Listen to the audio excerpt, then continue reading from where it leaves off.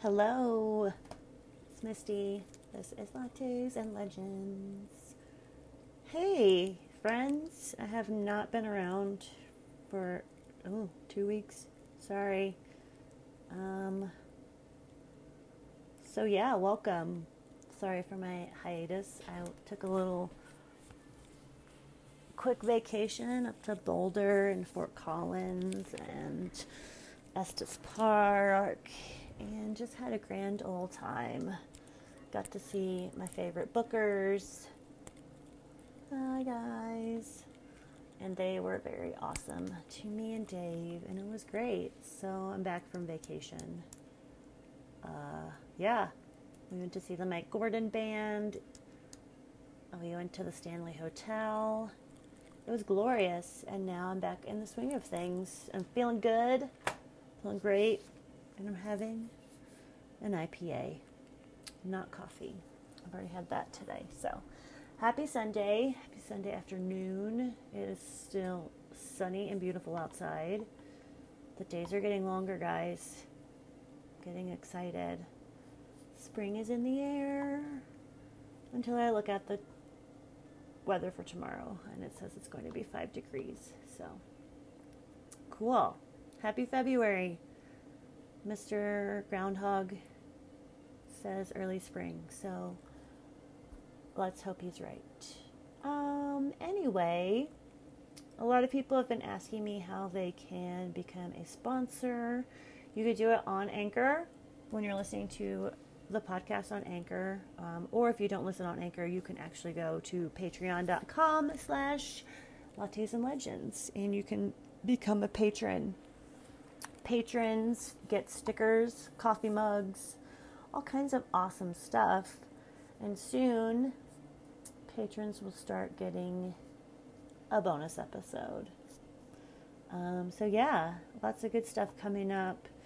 Lots of stuff in the works. If you would like to follow me on Twitter, I'm on there. Lattes and Legends, you can find it. Instagram, Lattes and Legends, and Facebook is Lattes and Legends Podcast. My website is lattesandlegendspodcast.com, and you can email me at lattesandlegends@gmail.com. I really, really, really appreciate the reviews I've gotten lately. I did get a 1-star. Oh, that stings. And they said they didn't like my voice, so whatever. I can't change it. It's what I was born with. Maybe you were listening to an episode where I had laryngitis. I don't know, but I wasn't too hurt by it because I'm still doing it and my voice doesn't change. I can't change it, so sorry. Hope you're not still listening, because if you are, then you're only doing it to yourself. Anyway, I'm going to talk about some more mysterious disappearances. Yes. We're going to talk about national park disappearances. I am one of those people that loves to go to national parks, and I really want to mark more off my list. One of my husband and I's first dates was at the Grand Canyon, so I definitely can see how people could disappear there. I could definitely see how people can make really bad choices there because they're being tourists and they want to take a picture off a cliff with their cell phone. Guys, just don't do it. Don't be an idiot. So sources for all my stuff today. Thought Catalog and Reddit. Dun, dun, dun. So I'm going to go through some cases of disappearances in national parks, and then I'm going to talk about the possible reasons that people go missing. So this should be exciting. Hold on to your hats. The first case that I'm going to talk about happened in 1928, and it happened to Bessie and Glenn Hyde. Pause. There are some names in this information that I will fuck up. So, that being said, don't give me a 1-star rating because I fucked up somebody's name. I'm sorry. I'm not a linguist. I'm not good with names that I can't pronounce. So yeah, sorry. If that's your last name, please tell me how to pronounce it, and we'll be friends, and I'll never say it wrong again. All right, so Bessie and Glenn Hyde. They were honeymooning in Arizona at the Grand Canyon when they vanished. They were traveling down the Colorado River in October of 1928, and they planned to boat through the Grand Canyon. Bessie would have been the first woman ever to do so successfully. Glenn had run tough rivers before, but Bessie was new at boating. The couple ran across other boaters a few weeks before their disappearance who said they got the feeling that Bessie wanted to turn back, but Glenn was the one pushing her forward. If they completed the trip successfully, they could go on a paid lecture tour. So this trip was more than just fun. There was a lot of money at stake. Cut to several months later. The Hyde's boat was discovered that winter, seemingly undisturbed. It was upright, full of supplies, but they were gone. There are many theories about what happened to the Hydes. Did they disembark and try a too difficult side hike? Did they have an argument that turned violent? Or were they abducted? There are conflicting reports about what happened to the Hydes and more than one Bessie Hyde sighting in the years that followed. All right, so that's one story. This next one is from 1938. This person's name is Alfred Beal Hartz. I hope I'm saying that right. 5-year-old Alfred is the first recorded drowning in Colorado's Rocky Mountain National Park, though whether he drowned or not is very controversial. He was camping in the park with his family over the 4th of July weekend when he disappeared near the Roaring and Fall rivers. He had gone with his dad to bathe in the river, and from there he decided to join 2 family friends at a spot about 500 feet, or 150 meters, upstream of where he and his father entered the river. When everyone returned to camp, they realized that he was missing. A search began immediately, expanding to more than 100 civilian Conservation Corps members within 45 minutes. But there was barely any sign that he had been anywhere. A day after he disappeared, a couple hiking about 6 miles away from their campsite reported seeing a boy who looked like Alfred sitting in an area called the Devil's Nest. By the time authorities arrived, the boy was gone. The search went on for 10 days and included 150 men plus bloodhounds, though the size of the party dwindled to about a dozen at the end of the 8th day. Ugh, yikes. Here's one from 1946. Catherine Van Alst. 8-year-old Catherine Van Alst disappeared from the Devil's Den State Park near Arkansas's Ozark National Forest, where she and her family were camping. Catherine apparently was playing with her brothers when she wandered off and got lost. And what makes her disappearance remarkable is that when she was found after 6 days wandering the woods, she was eerily calm. University of Arkansas student Porter Chadwick was part of the search party that found her. He told the press that when he found her, she walked stoically out of a cave and just said, "Here I am." Many other hikers had gotten lost in that part of the Ozarks, but had not been as lucky as her. A grown woman was lost there for 17 days and died just 50 yards from the road. A fan of David Paulide's book has taken several 360-degree panoramic shots of the area where she went missing. These shots were put together, and they also suspect that she was abducted. In the shots, you can see places where an attacker, whether human or animal, may have hidden in the thick brush or behind rocks. If it was an abductor, was it someone or something that was lurking in the Devil's Den? Scary stuff, friends. Scary stuff. Here's another one. This is 1946. Paula Weldon. There's an area in the Green Mountain National Forest near Glastonbury Mountain and Vermont's Long Trail that believers in the paranormal call the Bennington Triangle. This area got the name because of the handful of mysterious disappearances which occurred between 1945 and 1950. Paranormal author Joseph Citro coined the term because of the supposedly supernatural circumstances surrounding these vanishings. Paula Weldon was the second person to go missing in the area of Green Mountain National Forest during this period. 18-year-old Weldon was a college student who set out on the Long Trail in December 1946. She was dressed for walking and not a long hike, wearing jeans, a coat, and some sneakers. Her attire implied that she'd planned to return before dark, when the temperatures were supposed to drop below freezing.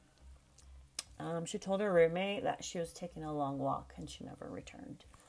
Several people spotted her as she hitchhiked her way to the trail and walked to the trailhead. When she didn't come back by dark, her roommate let the school know and the search began. Classes were suspended so students could help with the search. The process was very disorganized at first until her father called in some favors from the police in 2 surrounding states.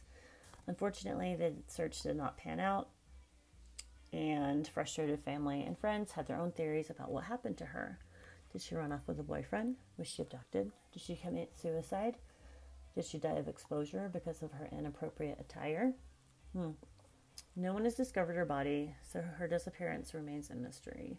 There's a rumor that this area of the Long Trail is home to a creature called the Bennington Monster. Could this Sasquatch-like animal have something to do with her disappearance?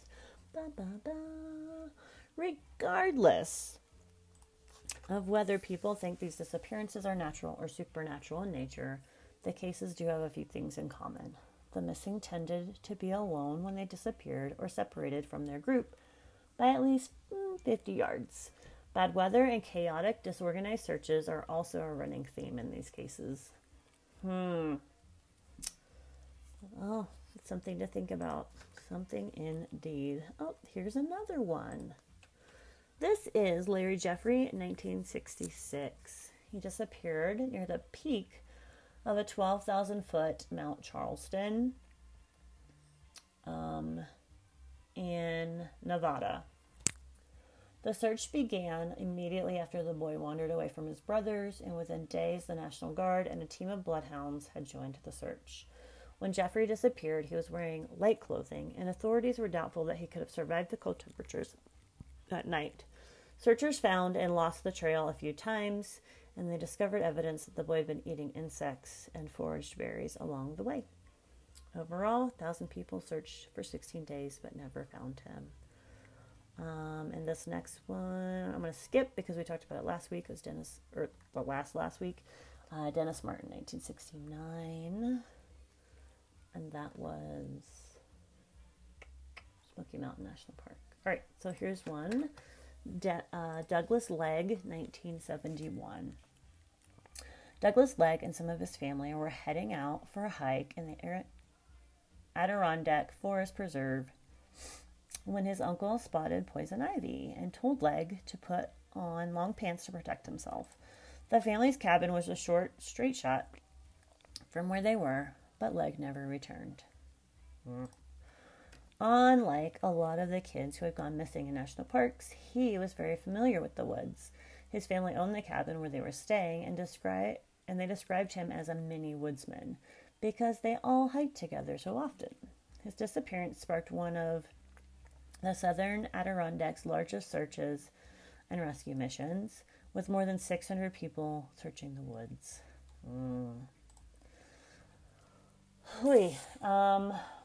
Some accounts describe dogs following Legg's scent over a 30-mile trail through difficult terrain. How could a young child have traveled alone for such a long distance? Some search reports say they saw bear tracks. While black bears do drag their prey to cover, dragging someone for over 30 miles on difficult terrain seems very unusual. The family became desperate and began suspecting each other and even their friends of abducting him. He was never found. This is 1997, John Devine. According to Peninsula Daily News, Olympic National Park in northern Washington state has a feature that's not as majestic as its mountain views. At least 4 hikers have mysteriously disappeared from the area in the past 25 years, one of whom, 73-year-old John Devine. In 1997, John Devine planned to hike into the park from Mount Baldy. The trail is a tough 24 miles, and though he was elderly, he was very experienced with long-distance hikes. Devine was camping with his friend Greg Balzer, and they split up on the day that he went missing. Balzer went off to hunt, and Devine took off on a day hike. He never came back. The fruitless search for Devine lasted a full week until a rescue helicopter crashed, killed 3 people, and injured 5 others. Then the weather got really bad, so they called off the search. The search helicopter's crash is as mysterious as his disappearance, because before takeoff, the pilot had used a hand signal indicating that he was going to wait 5 minutes for the weather conditions to improve. Then a moment later, he just left anyway. And so the helicopter crashed on the side of a mountain. Ooh, yikes. Here's one from 2004. David Gonzalez. At 8 a.m. on a July day in 2004, David Gonzalez asked his mother if he could have the car keys. There was a box of cookies in the car, and he wanted a treat. And the car was about, you guessed it, 50 yards away. And his mother watched him as he walked to the parking lot near Big Bear Lake in Southern California's San Bernardino National Forest.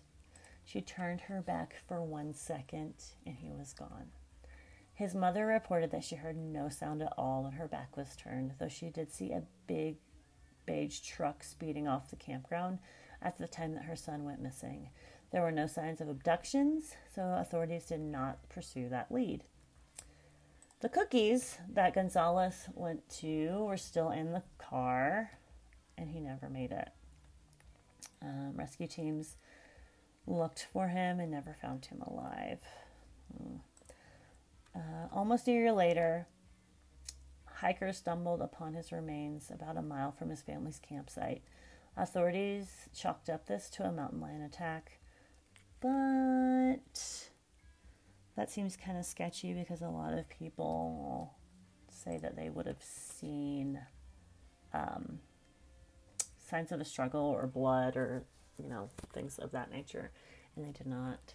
So this next one is from 2013. I'm really going to mess up this name, so I'm just going to call this person P.S. P.S. was a 25-year-old Canadian Army reservist who disappeared from Australia's national park, located in the southeastern state of New South Wales. P.S. was studying abroad in Australia in May 2013 when he decided to take a 1,700-mile road trip from the Gold Coast to Melbourne. P.S. rented a van, drove to the park Charlotte Pass in the Snowy Mountains, and no one has seen him since. The search for P.S. began when the rental company discovered that the van wasn't returned. He hadn't told anyone what route or side hikes he was planning, and the search may have started days or even a week after he went missing, since it was the rental company that first reported the disappearance.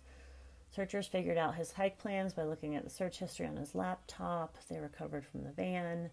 His family hired private searchers after Australian authorities called off the search after only 2 weeks. The investigators used tower data from his phone and trained dogs to track his trail to a treacherous area called Western Fall Wilderness.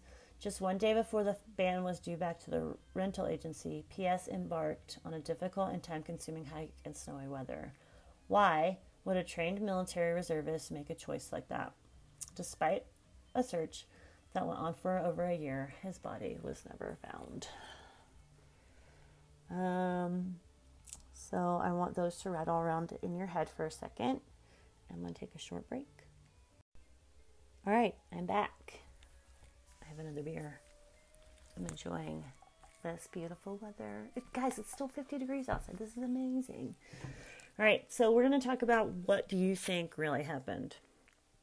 I have lots of theories. One of them is Bigfoot or Sasquatch type thing. Much like the feral humans we talked about in the last episode.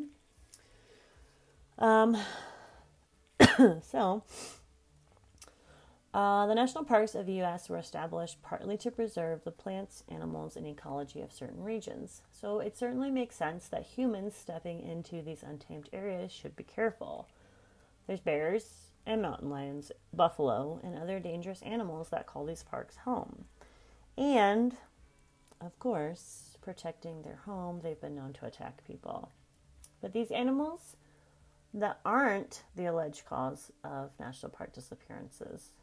Rather, many pin these disappearances on cryptid creatures, such as Bigfoot. Believers often claim that missing people could be been used as a food source for these creatures, and this would explain their bodies are never found. In the rare event that a missing person's body is found in a national park, it rarely ever sheds any light on what's going on. In fact, most of the autopsies from recovered bodies come back inconclusive, and pathologists are unable to find out the cause of death. Ooh, yikes, that's really scary. That's their job. See, that freaks me out. Some people say this supports theories such as alien interference, paranormal abduction, or creatures that feed on people's fears. Dun, dun, dun. After all, if there's no real cause of death, then what known event or creature could be killing these people? If the body of a missing person does eventually turn up, the strange circumstances they're found just generates more questions than answers. The missing are often found in patches of arid land where sniffer dogs can't perform their duties, or places ravaged by storms just hours after the disappearances. To make matters even more confusing, some bodies have been found unbelievable distances from where they went missing. In fact, one missing toddler eventually turned up dead 12 miles from where he vanished. Between those 12 miles were 2 mountain ranges and several creeks, much too far for a toddler to go out and venture on his own. Ooh, that's really something to think about right there. The mysterious nature of disappearances have led to paranormal theories blaming everything from cryptozoology creatures to aliens. But one of the more interesting explanations is that missing people were often killed by an evil spirit called the Wendigo. Da, da, da. Do you guys remember this from Supernatural? The Wendigo comes from Algonquin folklore, and it's an evil spirit that terrorizes woods and forests.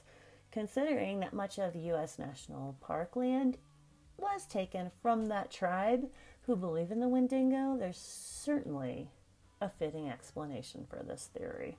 What do you guys think? When a 3-year-old boy went missing in a national park near Mount Shasta in California, he was lucky enough to be found 5 hours later, sitting stunned in a thicket of trees. He described his time to his parents the next morning.